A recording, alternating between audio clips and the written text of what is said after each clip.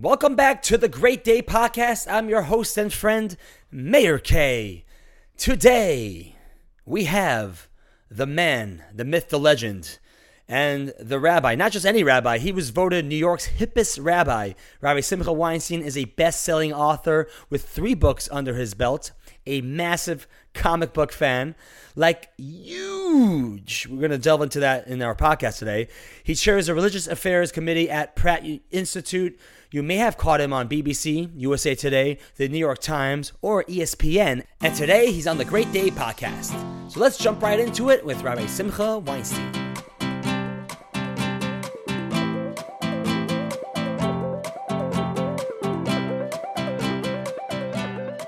Mekhe does it all except make money. That's what my grandmother tells me all the time. You told me you had 300 million hits on YouTube. 300, yeah, from one video. And you made... 0. But I made many people smile and inspired. So Yeah, there's no price tag on that. No, my grandmother was not happy with that still. She was like, what? You didn't make money? Right, come on. No AdSense? Come on. She knows somehow she doesn't know too much about social media, but she knows everything about AdSense. Right. You know, about monetization. I'm like, Bobby, I could make a on. Jewish joke, but okay, let's moving on from all stereotypes. Right, Rabbi Simcha Scholar. Yes. Rabbi Simcha Scholar. Wow. Scholar. Thinker, philosopher. That's coming soon, but right now we're with Rabbi Simcha Weinstein. Yes. Do you like calling my rabbi or should I call you Simcha? Let's go Rabbi Simcha. Rabbi Simcha? Yeah. All right. Or Simcha, just not Rabbi Weinstein. Not Rabbi Weinstein. I feel old and, decrepit. All right, Rabbi Simcha. We'll stick to Rabbi Simcha. Rabbi Simcha, one of my favorite lines from you, Rabbi Simcha. This is part of the... we're on now. We're rolling. Podcasting right now. I don't know when we're on. We're live. I don't know when Mayor's on or when Mayor's off. I think you're always on. Listen, in your presence, you give off such a great energy. I'm on right now. We're on. We're live. We're recording the video. I have a problem with the word energy, by the way. Huh? Energy. Why? Energy. Everyone's like energy. It's like a new age, Is it a new age? New age hokum masquerading as spirituality. Well, energy. Okay. What's energy? Listen, okay, moving on. We're gonna get to the rabbi part of your name soon. Right now, let's get a start. One of my favorite lines from you, Rabbi Simcha, is is anybody whose name ends with a man is either Jewish or a superhero. One more time. Anybody whose name ends in man is either a Jewish or a superhero. I think you're trying to say if your name ends in man, you're either Jewish, Lippman, Feldman, Goldman, or a superhero. Superman, Spider-Man, Batman. Yeah, that's exactly what I was trying to go for. That's timing right there. Right. You got your catchphrase, I got my catchphrase. I gotta stick to what I got. Right, stay on brand, ABC. Yeah. Always be. Closing, baby. Except the 300 million hits. Yes. Oh, okay. Don't bring that back. It makes me really feel strange about it. So, Rabbi Simcha, talk to me. Where did your fascination... I mean, you're a rabbi, you're on campus, you're young, you're hip, you're revolutionizing what Judaism means to so many young people. I find you fascinating. I think you're really repackaging, I don't know if you go out and call it repackaging Judaism, but it's really relatable to this generation. We're going to talk about that soon. But one thing that, we just saw, actually we had coffee a few days ago, and you gifted me your book, Oivei. And it's all about, you're known as the comic book. Glad I gifted it to you, by the way, finding out the finances behind...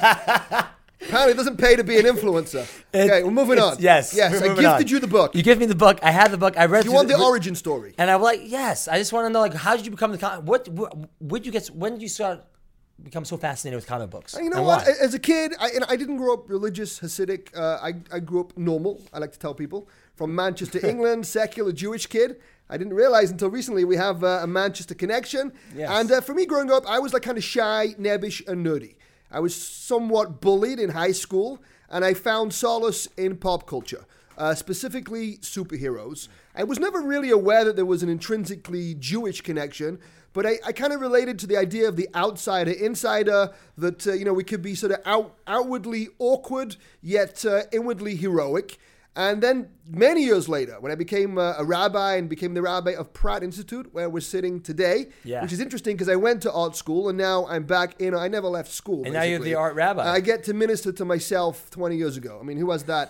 Who has that experience? And when I first became rabbi, I tried to connect to the students. I tried all the typical Chabad shtick. Don't, I'm in trouble over there. But Chabad on campus, I still try. It was, the Sabbath, kosher, and students would say, Simcha, you're a great guy, you're funny, you were clearly good looking, charismatic, but this is art school. So I started to talk about the synthesis. Well, before we go down the road of you being rabbi. I'm getting to the superhero thing. All right, okay. So I started talking about the synthesis of theology and pop culture.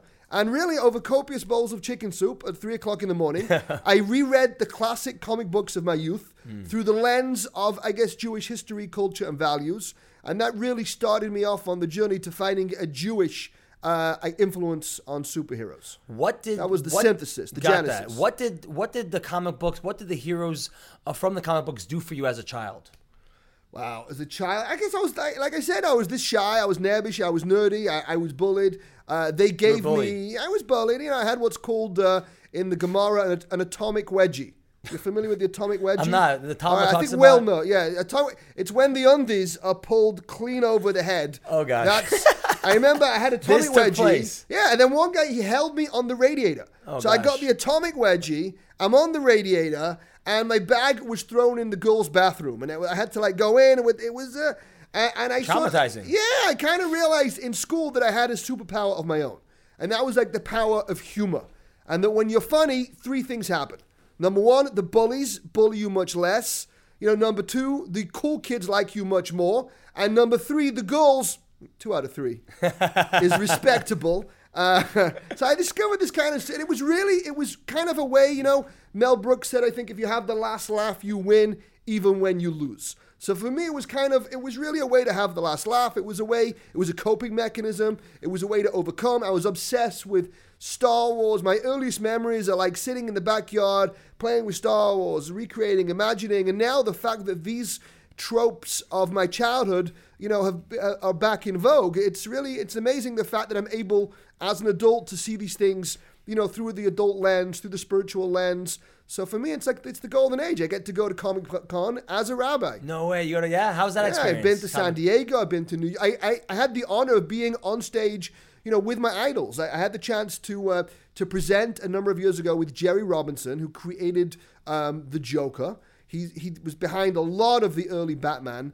comic books. And to be on a panel with Jerry, and he told me that he wished I was his rabbi growing up. And so what a compliment. Yeah, man. Jerry, I couldn't believe it. So that to me it's such an honor. A jokester like you being the rabbi of the Joker, or the creator of the Joker. I told Jerry, I pray to God, but you are, a God. So it was amazing. That's insane. So what do you think of that? Right now there's been a boom in the Marvel DC world when it comes to the creation of all these superhero movies. What do you think it says about our culture that we're so obsessed that we love these superheroes? What's it do? What do you think that is? I think it's number 1, they're really good movies. Number 2, the biggest opener after 9/11 was Spider-Man. And I think America takes solace in pop culture. I think we've always turned to culture. I think, the culture vultures, the content creators, the media mavens like yourself, they shape, they dictate, they give motivation, they give power, they heal. So I think in this age of terrorism and viral terrorism and this new form of post 9/11 terrorism that can strike, anywhere at any time, and the fact that we're so nervous, and I think that they give a lot of hope, and I think they really heal and they help. I think certainly in this age, I guess in the social media age, which you are the influencer that makes no gelt. By the way, the fat Jewish, I don't want to tell you, I looked at his net worth, man. Oh, but, man. You got to get, what's the fat Jewish worth? You got to get fatter, and you got to get a man bun, because you are missing the boat, that baby. Fat Jewish is, you got to start selling wine. You got to get to South Beach. What are we talking about? I can't remember. We're talking about, the generation I think today, now that we're influencers, and now it's no coincidence, the most successful movie of the 21st century is Avatar. Where the protagonist chooses his avatar, his second life, over his real life, where we all live vicariously. And I'm not claiming to, be any, woke, enlightened. I'm doing the same thing. I'm checking my likes right now in between. I'm going to be posting this. We're live right now. We're all doing it. We're all living vicariously. So I think that, I think the superheroes gives a little more depth to that we acknowledge the fact there are masks. We are living clandestinely. We're all hiding behind filters. We're all a little insecure. We're all trying to fit in. So I think the superheroes, they tapped into something. We'll get into the origins of the creators, where they came from, but they just tapped into something so profound, so universal, and the Avengers have returned to the box office, and we need them more than ever. Now, do you think it's also talking to a level? I really love the angle that you're saying that there's this understanding that like, okay, we wear masks, these people, these superheroes wear masks to go about their life. But do you think it also taps into this inner like feeling and voice and confidence that we have? Like, you know what, within me, I possibly am a superhero. I have a hero within me that just needs some help, that needs some unmasking, and I could share that with the world. Spoiler alert, Matt, you are not a superhero. You cannot fly. Right. Okay, just want to. I'm sorry to stay humble. Stay sorry humble. to break that. No, I think so. I think they definitely. I mean, I kind of look at it like from a Kabbalistic perspective. There's like why the quotations? I don't know, for the audience. We're on a podcast. Okay. Oh, you're right. But this we are. we've got Will. We got Kevin. Yeah, we got video. We got video rolling. Right. All right. Podcast listeners, if you are more of a visual Howard person, you can come visit Stern over YouTube. here? Okay. Okay. Just trying to pitch the YouTube channel. It's a roast. So, no, I think what it is like, in Jewish thought, there's an idea of like, chitzonius, like an external side, which really ties into the story of Purim. Like, Purim which is being only a few short weeks away. Yeah, we're getting there. So, the idea is that outside the chitzonius, the external layer is a panemius. We know the word for face. Panim is connected to panim, internal. The idea. What does face panim mean for those? So the idea in Judaism is that we're supposed to, in our external actions, are supposed to match the internal convictions. We're trying to achieve a state of flow, which is the opposite of the Latin, by the way. Like, face comes from the word facade, like an entirely external construct. So, I think superheroes do, I think that there's like this kind of symbolic idea that there is something within, that we do have this inner strength, this, inner power, and that can transcend. And I think that when, the kids are watching Spider-Man or Superman or Captain America or X-Men, I think it shows them that they can go self beyond self, that they can be bigger and brighter and bolder. Yeah, and I think it's extremely empowering. Why do you think, it seems like from all the superheroes that have been being recreated these days, Spider-Man has the most remakes. Why Spider-Man? Yeah, it's a good question. I think they just didn't get it right. To be honest. Just keep on trying. Truthfully, I think they finally got it right with the latest the one new is guy. Really the new good. guy. Yeah, what's his name? What's his name? Kid. It's going to come to me. I got a producer. Hey, we call him. Yeah, we'll find it later. Oh, man. Who's the other guy? There was... Oh, I got blank now. There's three of them. No, the first guy was good. Tobey Maguire. Then they went Andrew Garfield, who's Jewish, by the way. I like Andrew a lot. But he's a great actor, the but most he recent didn't one. Nail it. No, the most recent one. I'm looking it up right now. London. Spider-Man, the most recent Spider-Man. Tom Holland. Oh, very good. Nice. Nice. Tom Holland began off Broadway. He's a Broadway performer. I mean, he's great. He's a triple threat right there. He's a triple threat. Yeah, he's got it all. Yeah, and he kind of plays it. They took it back to high school. What do you think? They're too Homecoming, old. right? Yeah, that's what it's called. They took it back to high school. What? They captured, because Spider-Man is a teenager. Yes. And he's unlike the other, superheroes. Right. He's also bullied. So he's got that angst. He's got that. By the way, I spoke to Paddy Cochran, Dave Cochran, who they were the writers at Marvel during Spider-Man's inception. They said it was a given that he was Jewish. He was like this nebbish, nerdy Seinfeld with webbing. He's like Ben Stiller. He's Woody Allen. So what do you think though about like the new take that they're putting on it, that he's not actually, he's bitten by a spider and has the powers come naturally through him, but that he builds these external inventions and the webs come out. Yeah, ask me off camera. I got a lot of thoughts about the webbing, the teenage angst. He's locked in the bedroom, trying to. I don't know if maybe do we edit this? No. Oh, forget it. But I'm sorry, I just cut you off. Keep going. Okay, no, that's fine. So okay, No. So we're talking about Spider-Man. I was just talking about Spider-Man. What do you think? What do you think about the remakes that are being done from the originals, like the Batmans, Supermans of old? Do you think they're giving it justice to the superheroes, or do you think that they're just going off on a tangent and it's not? No, really... I think now the CGI, they're taking it to a whole other level. The I love Christopher Nolan's Batman. Yeah, I'm a huge fan. I happen to believe that the superheroes comics are the Shakespeare of the 21st century. To me, I hold Stan Lee above. He's above Mark Twain. To me, he's the greatest writer of our time. Yeah. I'll give you a crazy stat. They found that Stan Lee's comics that have been made into movies through the Marvel Cinematic Universe and through Fox, the X-Men, and through Spider-Man, he has extracted over $4 from every single person on planet Earth. Wow. That's like the level. Wow. That's the level of money impact and also, impact and power. You always go back to money, Rabbi. I know. Well, I'm trying to help you out over here. Yeah. Man. But no, I mean, I had the honor to speak to Stanley when I wrote my book, you? Up on Ove. And yeah, I had What kind of guy is he? What kind of guy was he? You know, he took my call. It was He took your incredible. call. Who Wow. takes my call? You don't even take my call. I don't. Stanley took my call. I couldn't believe it. Incredible. I called up Power Entertainment. I said, Rabbi Simcha. I got to talk to Stan. They put me through, and we had quite a long conversation. What? Anything that stuck with you? He told me a few things. He told me that like the Hulk was sort of based on the idea of a Jew in diaspora, that the Hulk looks different. He's not a bad guy because he looks different. He's feared. He's misunderstood. He's hunted. He's hated, and he's forever. So even deeper than the golem. I thought there was a connection with the there's a golem, but it's deeper. But he told me it's kind of it's just the being diaspora. not fitting in. He's wandering the world searching for solace, and I think that these characters, you have to understand, they came from second generation Jewish immigrants. The late 30s, early 40s were a very anti-Semitic period. Jews could not get jobs, in the mainstream arts. Advertising was not hiring Jews. Comic books were in their infancy. They were a joke. There was no barrier to entry. So when Siegel and Schuster create Superman, it was something that it was considered very low art. It's not high art. It's not considered sophisticated entertainment. Yet the whole world could relate to that idea of kind of fitting in, being on the outside, the inside. Yeah. And don't worry about it's an old school over here. We are 126 years old over here. Wow, This yeah. school The used to be- radiator's making some It noise used to there. be steam powered. Incredible. So there's a How steam old is room, by the way. Patterson? I think it's 126. Really? Yeah, there's a steam room next door which actually powers part of the campus. Oh my so the gosh. radiator could click. It could actually So explode.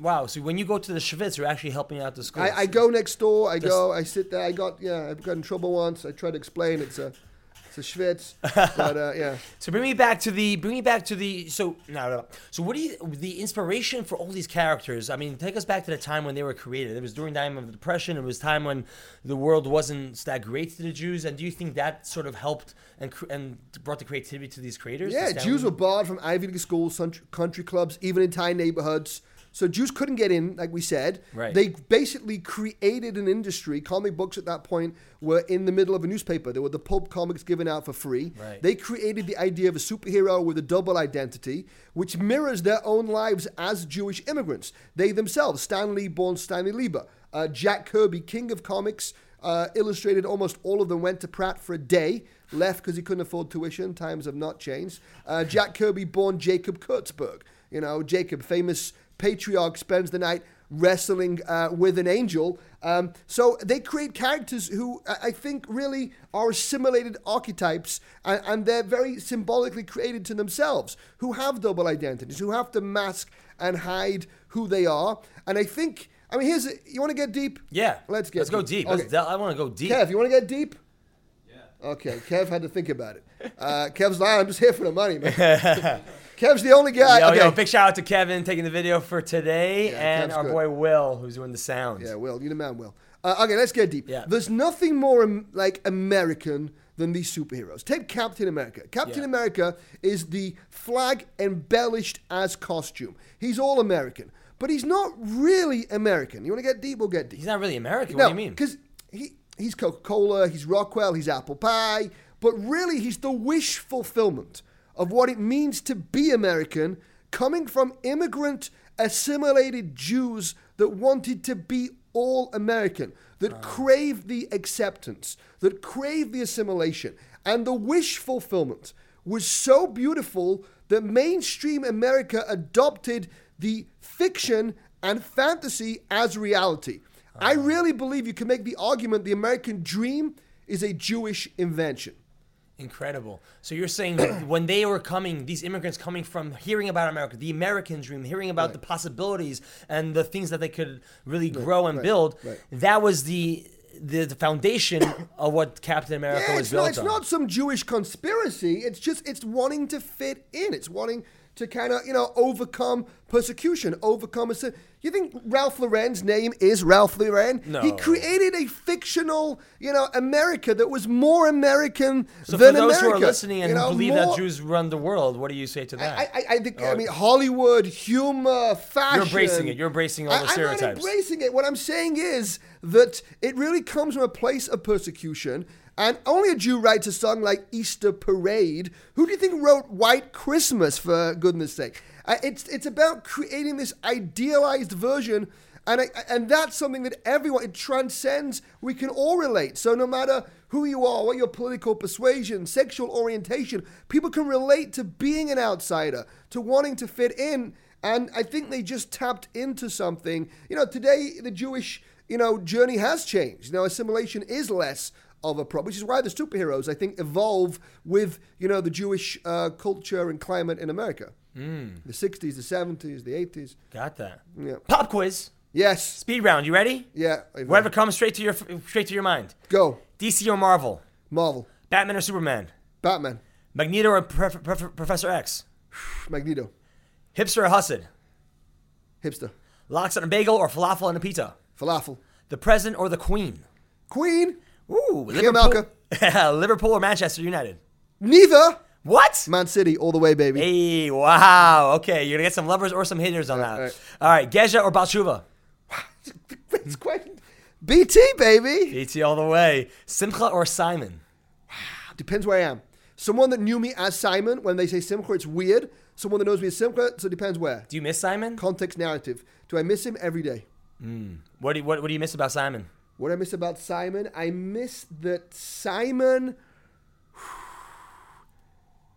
Wow. That's a real... You got real. Yes, sir. I miss my friends back home. I miss Manchester. I miss going to watch Man City. I miss... It's weird because I've been away for so long. In my mind, everyone's still living in the late 90s. Like when I get back there, I'm like, hey, let's go to Stephen Charles and play snooker. They're like, dude, that was 17 years ago. I got 3 kids and a mortgage. It ain't happening. So I guess I miss, I miss that part of my life, that age. It was golden and glorious. So you could do anything. You hang out in cars at 4 a.m. and it doesn't matter, Take me back to that time before you were religious, before you found God, religion, Chabad. What kind of guy were you, and what was a transformative time? What changed you and moved you to start finding God? Okay, so what was I like? I was always very social, very popular. I was the class clown, but I think kind of deep down that was a bit of a mask because I was, somewhat shy and insecure and nebbish and nerdy and, all the rest of it. So I loved soccer. I loved, pop culture. And when my friends started going to nightclubs, I didn't like that. I didn't like clubs. I didn't like that kind of party scene. It didn't interest me. Something about film and the visuals and the dream factory. You have a bachelor in film. I have a bachelor in film history. Wow, you did your homework over here. Yes, sir. Yeah, there's not much you can do with film history apart from become a Chabad rabbi.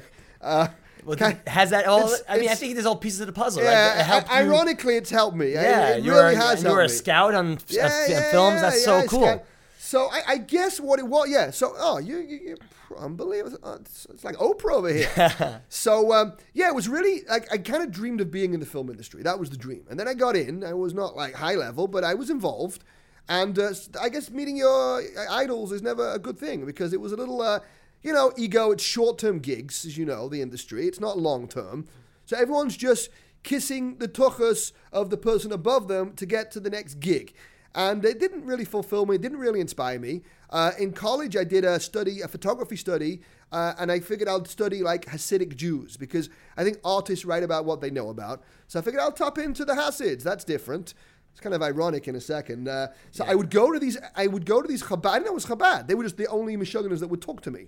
I would cruise around the religious neighborhood, driving around, looking for someone. So you're looking for meaning. You're looking for purpose. Yeah, literally driving around. And Chabad would talk to me. I ended up going to some guy's house for a Passover Seder, Dov Ber Klein, because we used to go to the Seder and we'd kvetch, we'd fight, we'd compare everyone to everyone's kids. When you say you mean the family? Me and the family, we'd drive over and everyone would compare everyone to everyone else and it would kind of, and then everyone would fight, we'd get in the car, we'd come home and it was always awkward. It was never really, we never really got in. That wasn't my parents' fault. They were very Jewish, but I wanted to get into the text. I wanted to know what's going on over here. So I ended up going to this Chabad family for a Seder, and they went all night. Like literally, it's like midnight, they're still setting up the table. They went all night. And they're telling me this. You're like, starving. I'm starving. Yeah, I got the bread in the pocket. I'm ready. I'm going out to the bathroom. I got McDonald's.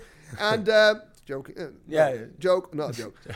If you want it to be a. So, and they went all night. And that really, and ironically, there was a kid at that table who asked a question that was very profound. And I thought to myself, wow, if I ever have a synagogue, that kid's going to read the Torah. What was the question? Off camera. Today, I have a synagogue. That kid reads from the Torah. No. Yeah. That is incredible. Yeah. So many years later, that's the same kid. Yeah. You can't make it up. You can't make it up. I can't make it up. I can, but that would be disingenuous. It's just, you couldn't make it up. Wow. We're sticking to it. Wow, that's incredible. So you were looking for meaning, you found Chabad, and what did that progress? What did that look like? What was just ironically to give full circle? Sure. In Pratt Institute now, we are located next to the Hasidic community. So literally every year I see some woke student comes over is like, Rabbi, I'm going to photograph the Hasidic world. No one's ever done that. I'm going to pull back. I'm like, dude, okay. Right? Yeah, get the program. It's been done. Watching me Kimmel, Hustle Hipster. Right, every year. Yeah. So, go on. Back to the ranch. So I was going to say so you found religion, you found Chabad. What enticed you? What did you enjoy so much about Chabad's approach? You know what? It was an evolution, not a revolution. It wasn't like an overnight thing. I started off with Aish Torah. Aish were like the big... I guess they were the big animal on campus. They were doing a lot of campus Shabbat dinners. And, there's a big drinking culture in England. The legal age is 18. So you go to the pub. That's what you do.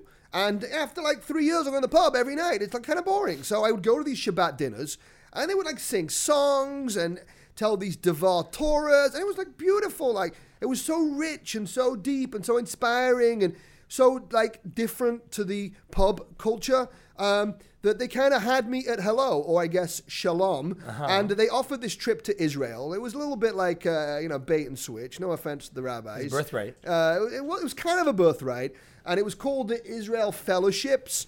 And I think that the ad was literally 20 girls on a beach, all holding beer.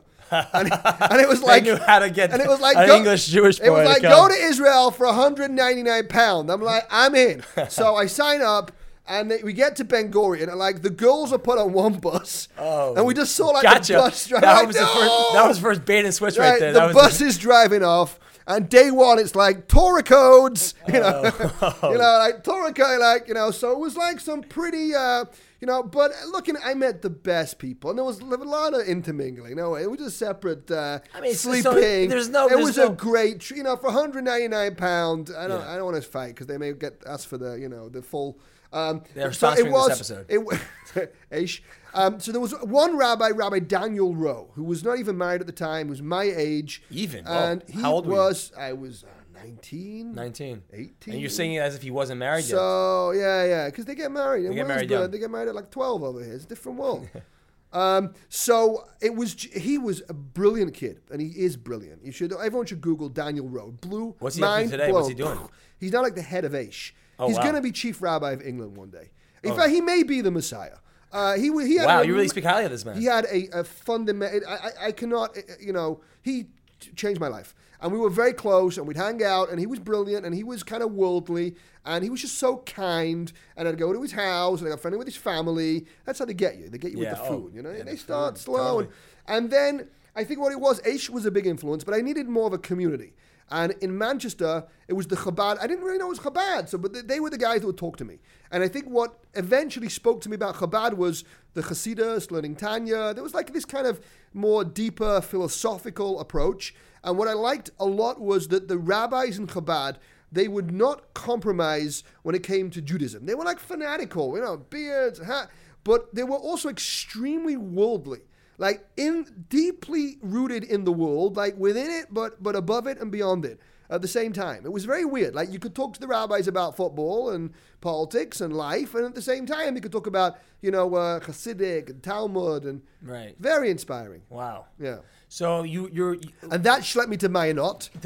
And then Mayanot, they really got their claws into me. Yes. Day one, it's I go there as Simon. Day one, Gestetner's and Simcha. And my head's who's Simcha? Oh, yeah. Yeah, so they reprogram you. It's very smart. I'm Simcha, And but that was fundamental because Minot, I was around people. Not only had I made this kind of evolution, but I was around other people that also made that evolution. Who were not religious and who started becoming religious. Who spoke your language, who got your background. Yeah, and it was really the conversations on the roof.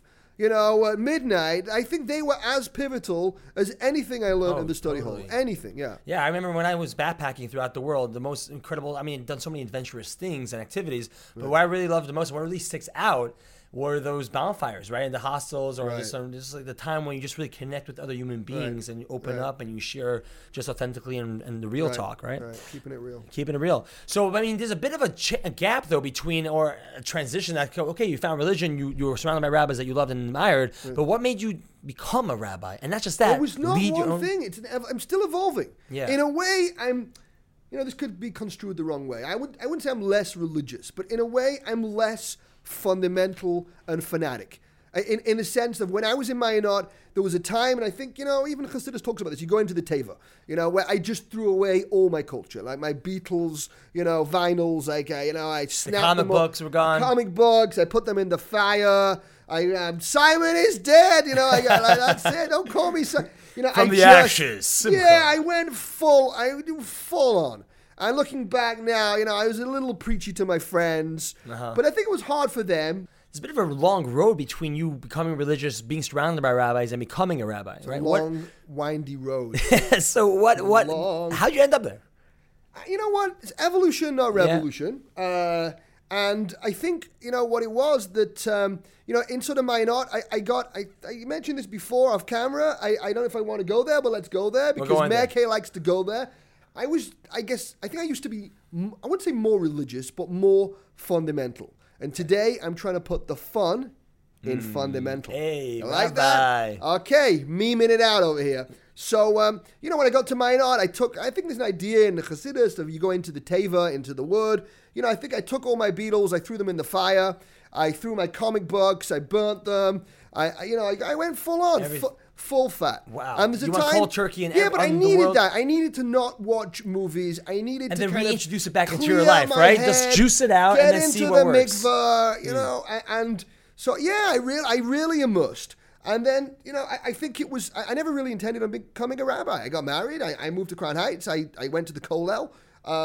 I found it very good to learn in Crown Heights. That was a very positive place because at the time it was not the epicenter of all things cool. It was kind of gross and dangerous. So where are you going to go? So I would actually Hadar Torah. I learned well over there. Like in Israel, no distractions. I found that Jerusalem itself is a mitzvah, and I'm ADD. I can't sit still. So I'm like 4 a.m. I'm in some weird shalom factory, going nuts. So in Crown Heights, I was very grounded. And then I did the Kollel, and then I started doing this Simcha thing. And then my wife was subbing one day in Brooklyn Heights. I go to pick up my wife. I meet Rabbi Raskin on the street. Yeah, and cousin of mine. Oh, he's like, hey, what are you doing? I'm like, picking up my wife. He's like, you want to be a campus rabbi? I'm like, no. He's like, perfect. You're starting on Monday. So it was literally like that. Wow. And I was working on a few schools, and really Pratt was kind of a love affair.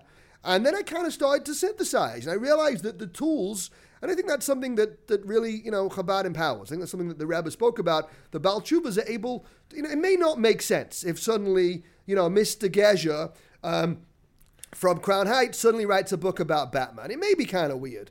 But for me, that's my bag. I have a degree in it. I went to school in this stuff. I'm immersed in it. Suddenly, I'm the art school student who's back in art school. So to me, to go full circle, and I think Chabad, in fairness and with credit and credibility, have, kind of given me a free pass over there. They kind of let me roll. So, I'm rolling. I have not received, considering, I'm writing about movies and culture, and considering I don't today own a television, you have a laptop, you have a television, and I do watch the Marvel movies. I'm not going to pretend to be, on a plane, because the only place that rabbis Did you watch movies... sweat a bit when you just mentioned that you watch movies? Are you afraid that you're never introduced to that? I'm not afraid. I wouldn't, I don't watch, there's certain things I wouldn't watch. I am kind of, selective on my content. But, the movies are so good nowadays. And, my kids will watch, kid-appropriate things on Netflix, so it's on the computer. I'm not entirely, segregated and segmented from the world. But at the same time, I'm able to do it on my terms. And look what's going on now. The media is so niched, and, we can't pick and choose. It's not like when I was a kid, there was 4 channels. I'd have to wait till Sunday at 7 to watch Beverly Hills 90210, R.I.P. How Luke does Perry, one... Right. who was like my hero growing up. And now you can pick. It's the Starbucks generation. You can have it how you want it, when you want it. It's like you can watch Shtisel. It's crazy. Yeah. Shtisel and Shabbat is coming to town. The guy actually just heard the writer and creator of Shabbat also another very famous Israeli TV show is coming to town. I know a huge thing that's about to drop on Amazon. Really? We should talk off mic. I can't talk about it right now. Okay. You would be great for this. Oh, what? Like a role in it? Yes. Oh, it's Rabbi. Talk to me. Next level stuff. It's in production. It's pre-production. It's pre-production. Things are being signed. Wow. All right, ladies and gents, you're hearing it for the first time here. What's going on? Off cam. Okay. NDA. It's not my. All right. Well, it's not my gig. But stay tuned. All right. Stay tuned. Let's stay tuned. Something big is happening. Don't shave the beard off. That's all I'm saying. No shaving the beard. It could be lucrative.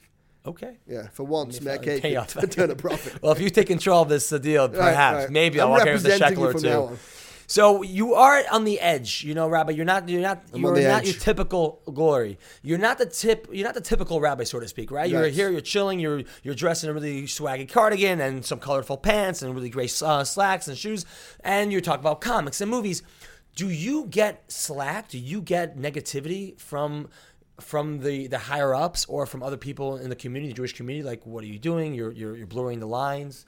How do you deal with that? And do you deal with that? Yeah, no, I mean a little bit, abyssal. I think it's because I came from Mayanot, so I came from that world, and I think in a way I'm like the Chabad success story. I think that there's a certain pride in where I've come from, and the fact that that I do these things through the lens of, I'm not just writing books about Batman. I'm writing books about how biblical archetypes have informed and infused Batman. So I'm doing it through a Jewish lens, through a Jewish perspective. I think, and the fact that that's where I come from. And I think the fact, the Rebbe would talk about people that come from different industries. To go back, that's my shlichus. So it makes, for me to go to Comic-Con and be on a panel in Comic-Con and be laying tefillin in Comic-Con and be talking about biblical archetypes, I think it does make sense. I do get the occasional comment here or there, like, Rabbi culture, it's not what we do. Right. But things are changing. We live in a world where, everyone, the smartphone is prevalent. And the fact that people are very tuned in, and I think today are very plugged into the culture. Mm-hmm. And I personally, I don't know if that's always a good thing. I think Shabbos, right? Here's what I think. I think sometimes that weapons of mass distraction could sometimes be worse than weapons of mass destruction.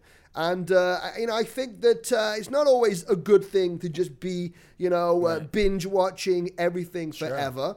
Sure. But I think I have, tried to put a Jewish angle in that space. It gets tough with my kids, though. It gets tough that there are things that I watched as a kid that I don't know if I want my kids watching. Where do you draw that line when it comes to that's where I draw the line. It has to be kid appropriate. It has to make sense. You watch Mayor K? We do watch Mayor K. Not even a joke, by the way. That Macha Macha Bracha has saved me a lot of money in virtual babysitting. I just put it on. Totally. I'm gonna 300 million. I gotta tap into. There's something about that. The Macha Bracha is popular amongst the kids. It's the color. The color. By the way, I'm in Warrensburg. The Haredim. Yeah. Love it. We interjected a lot of color in that black and white community. Oh my God, it's amazing. Yeah, thank you. Really Yeah, amazing. It was fun. Shmuel Younger is a great artist. It took some time getting them on board. I'm so happy they did, and they're happy. Thank God the community's broke 1.5 million views recently. So that was cool. I guess I do get the occasional kvetch comment. Yeah. But I think people see where it's coming from. I think there's kind of a pride in where I've come from.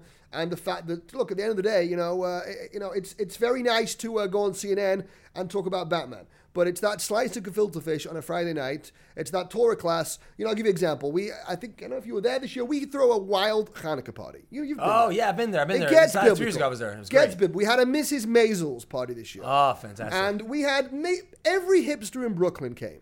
I mean, I'm talking about 1,000 people. You've been in my space. It ain't big. It's not that big. Right. Yeah, it's not that big. The entire block. I don't know what the fire department would say about that. But we had a big crowd. But you know what?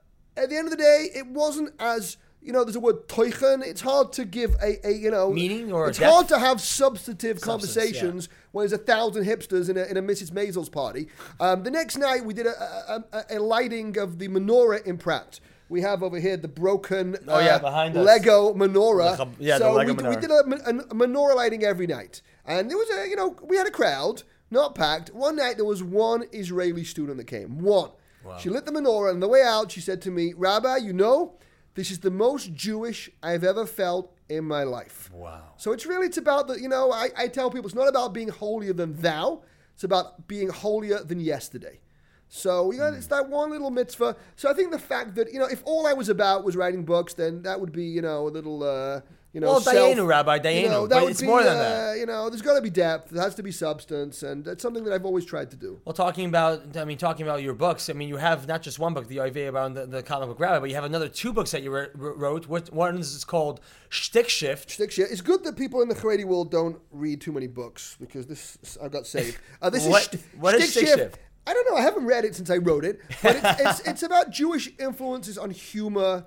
And, it's kind of a study in humor and different, I guess, humorists. And who influenced you when it came to Jewish humor? Who are some of your favorite comedians? My favorite? Yeah. One of them. I guess Mel Brooks. Mel Brooks. The movies of Mel Brooks as a kid. Oh, I love Mel Brooks. Today I'm like a Ben Stiller sort of fan. Jon Stewart, the way he skewers the media, the way, he kind of... Something that I think you've parlayed in, it's infotainment. It's kind of that mesh of information and entertainment in this bring it all together. And then I wrote this book, my favorite book. The Case for This is Children. my favorite and your most book. recent book. My most recent book that was an unmitigated disaster. While the superhero book has circumnavigated the globe twice. Sure. I wrote this book because people are, the most... Why do you think the most endangered species on Earth is the child? Is not the polar bear or the panda, but it's people. Never before has birth rates fallen so far, so fast, and in so many places. I wanted to write a book. People are not having kids; they're pushing it off. It's this kind of extended adulthood. Talking to you over there. And so I wanted to write a book, The Case for Children. Why it makes sense. Yeah. The joys, the pleasures. Let me ask you, Rabbi. I'm a young man. I'm 29. I'm single. And don't ask. Yeah, another thing my grandmother reminds me about every single day. Right. And pushing 30. Pushing 30. I'm excited. I'm really healthy where I'm at, and I'm happy about that. But yes, there is that certain. All my friends, my close friends growing up, are married. They're going and working on their second or third kid. So the culture is.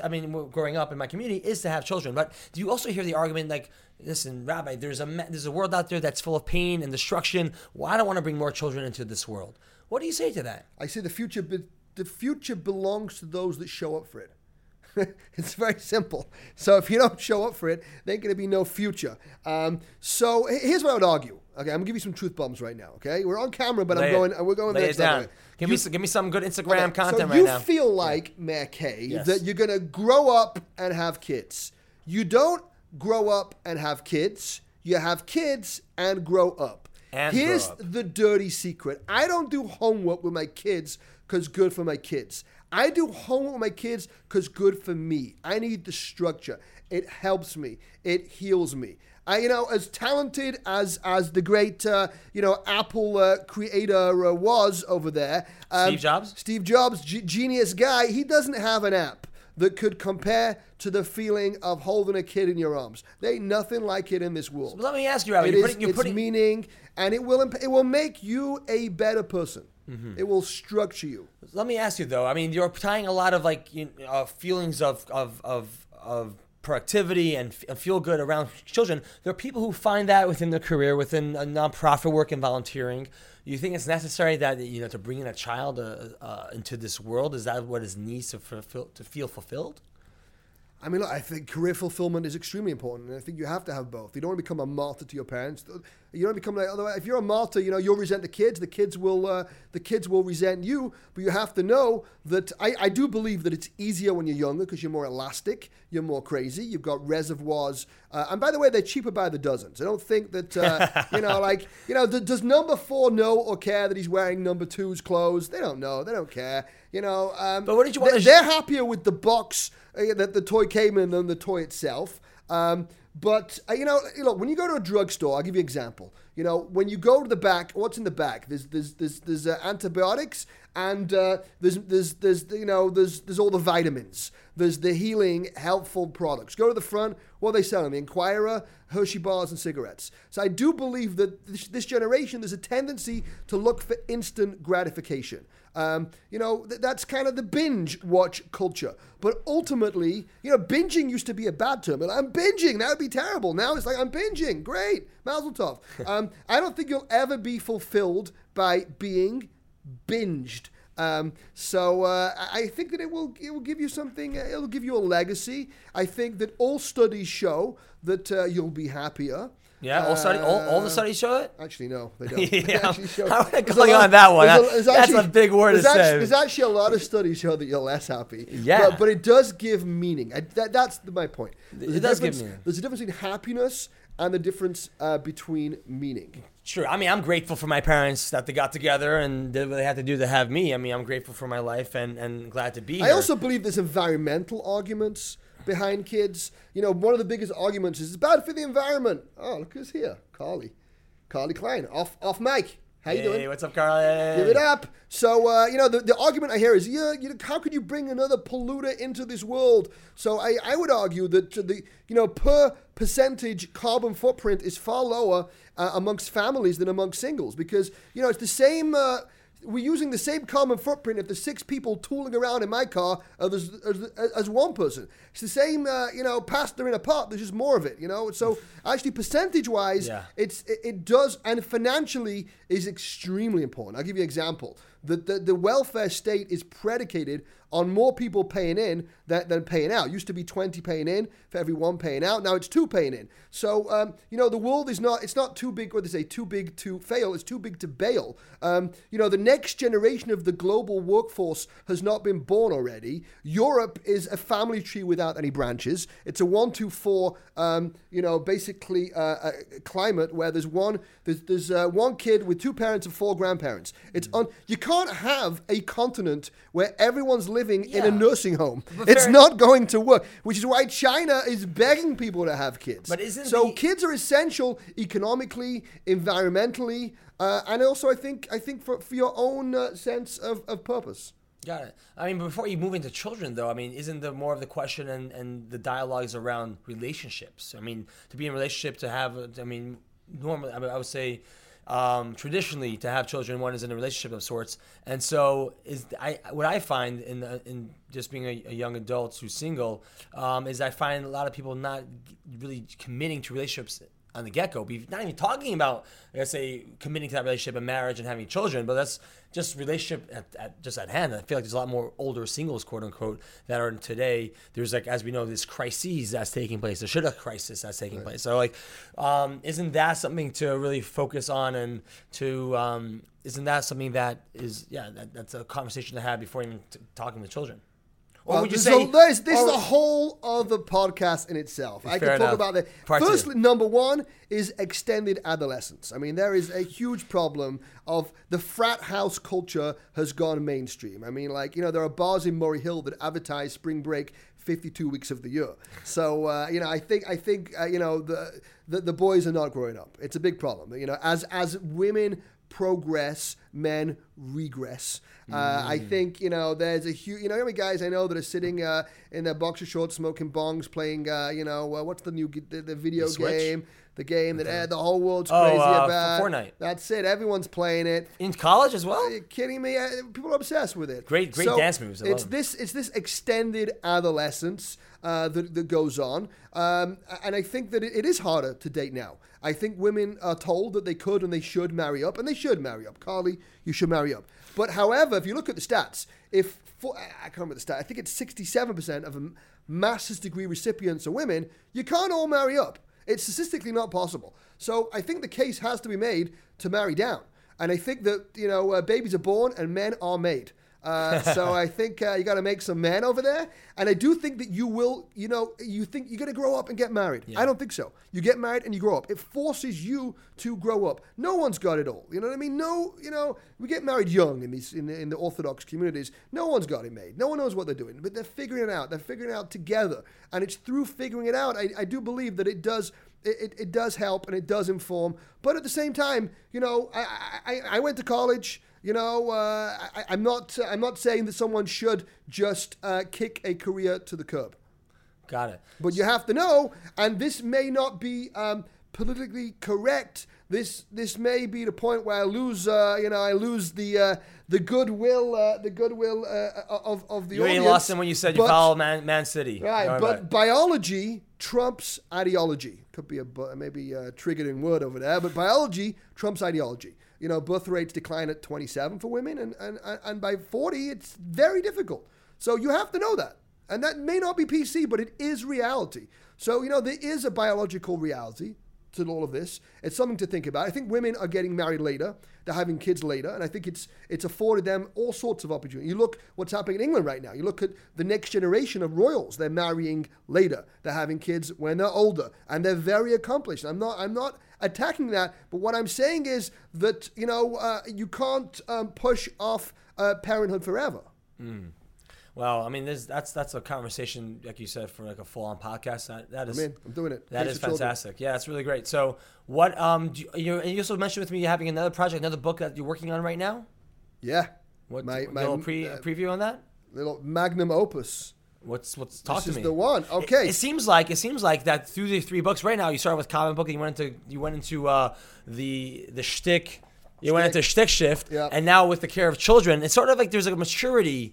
No, I'm going back. I'm regressing. You're regressing? Yeah, we're going back to the frat house. Okay. So, book number 4 is it's because I'm a narcissist. Yeah. It's a memoir. It's called Hippest.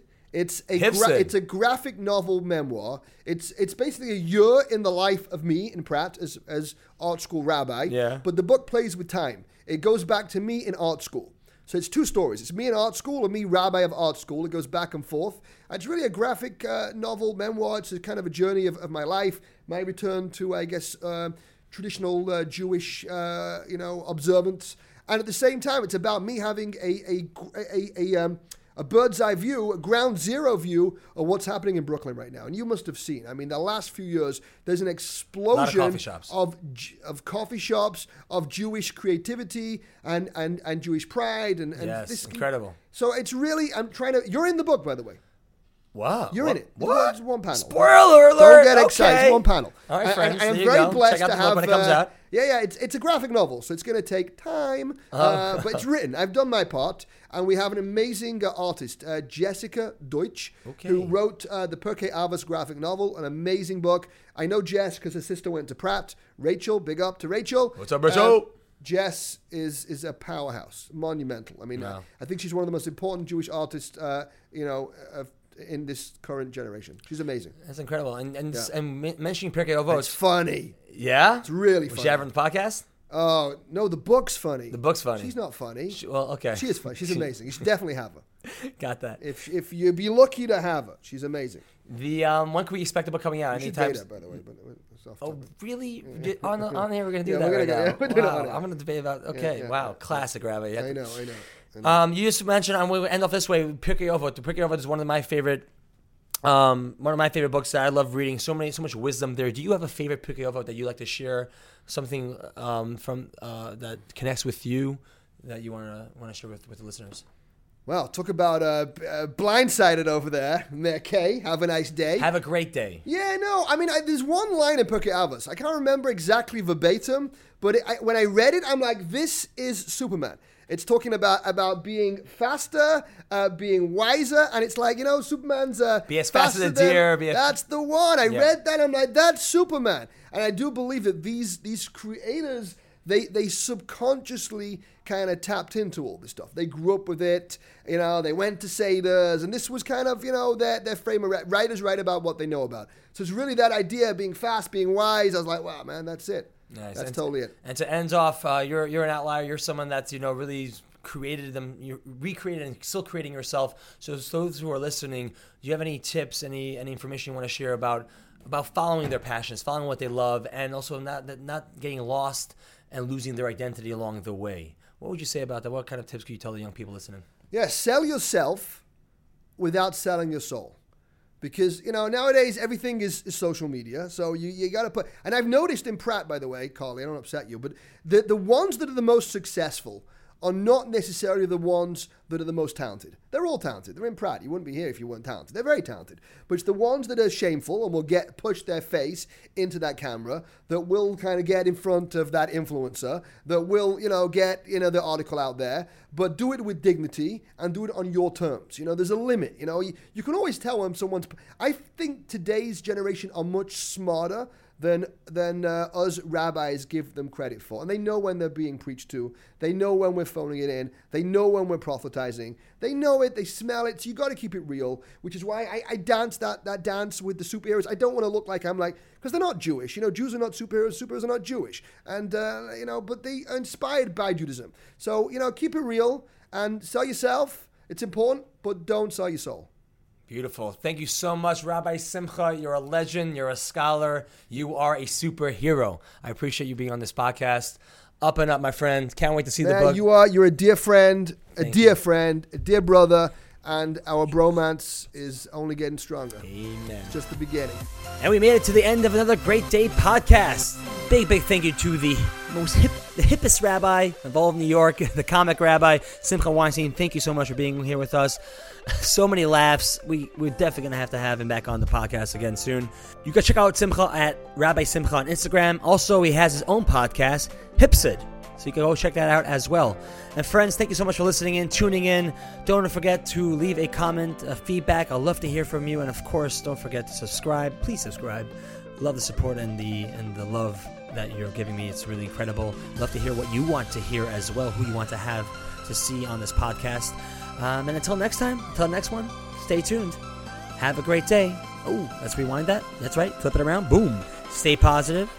Be happy. I'm Mayor K, and have a great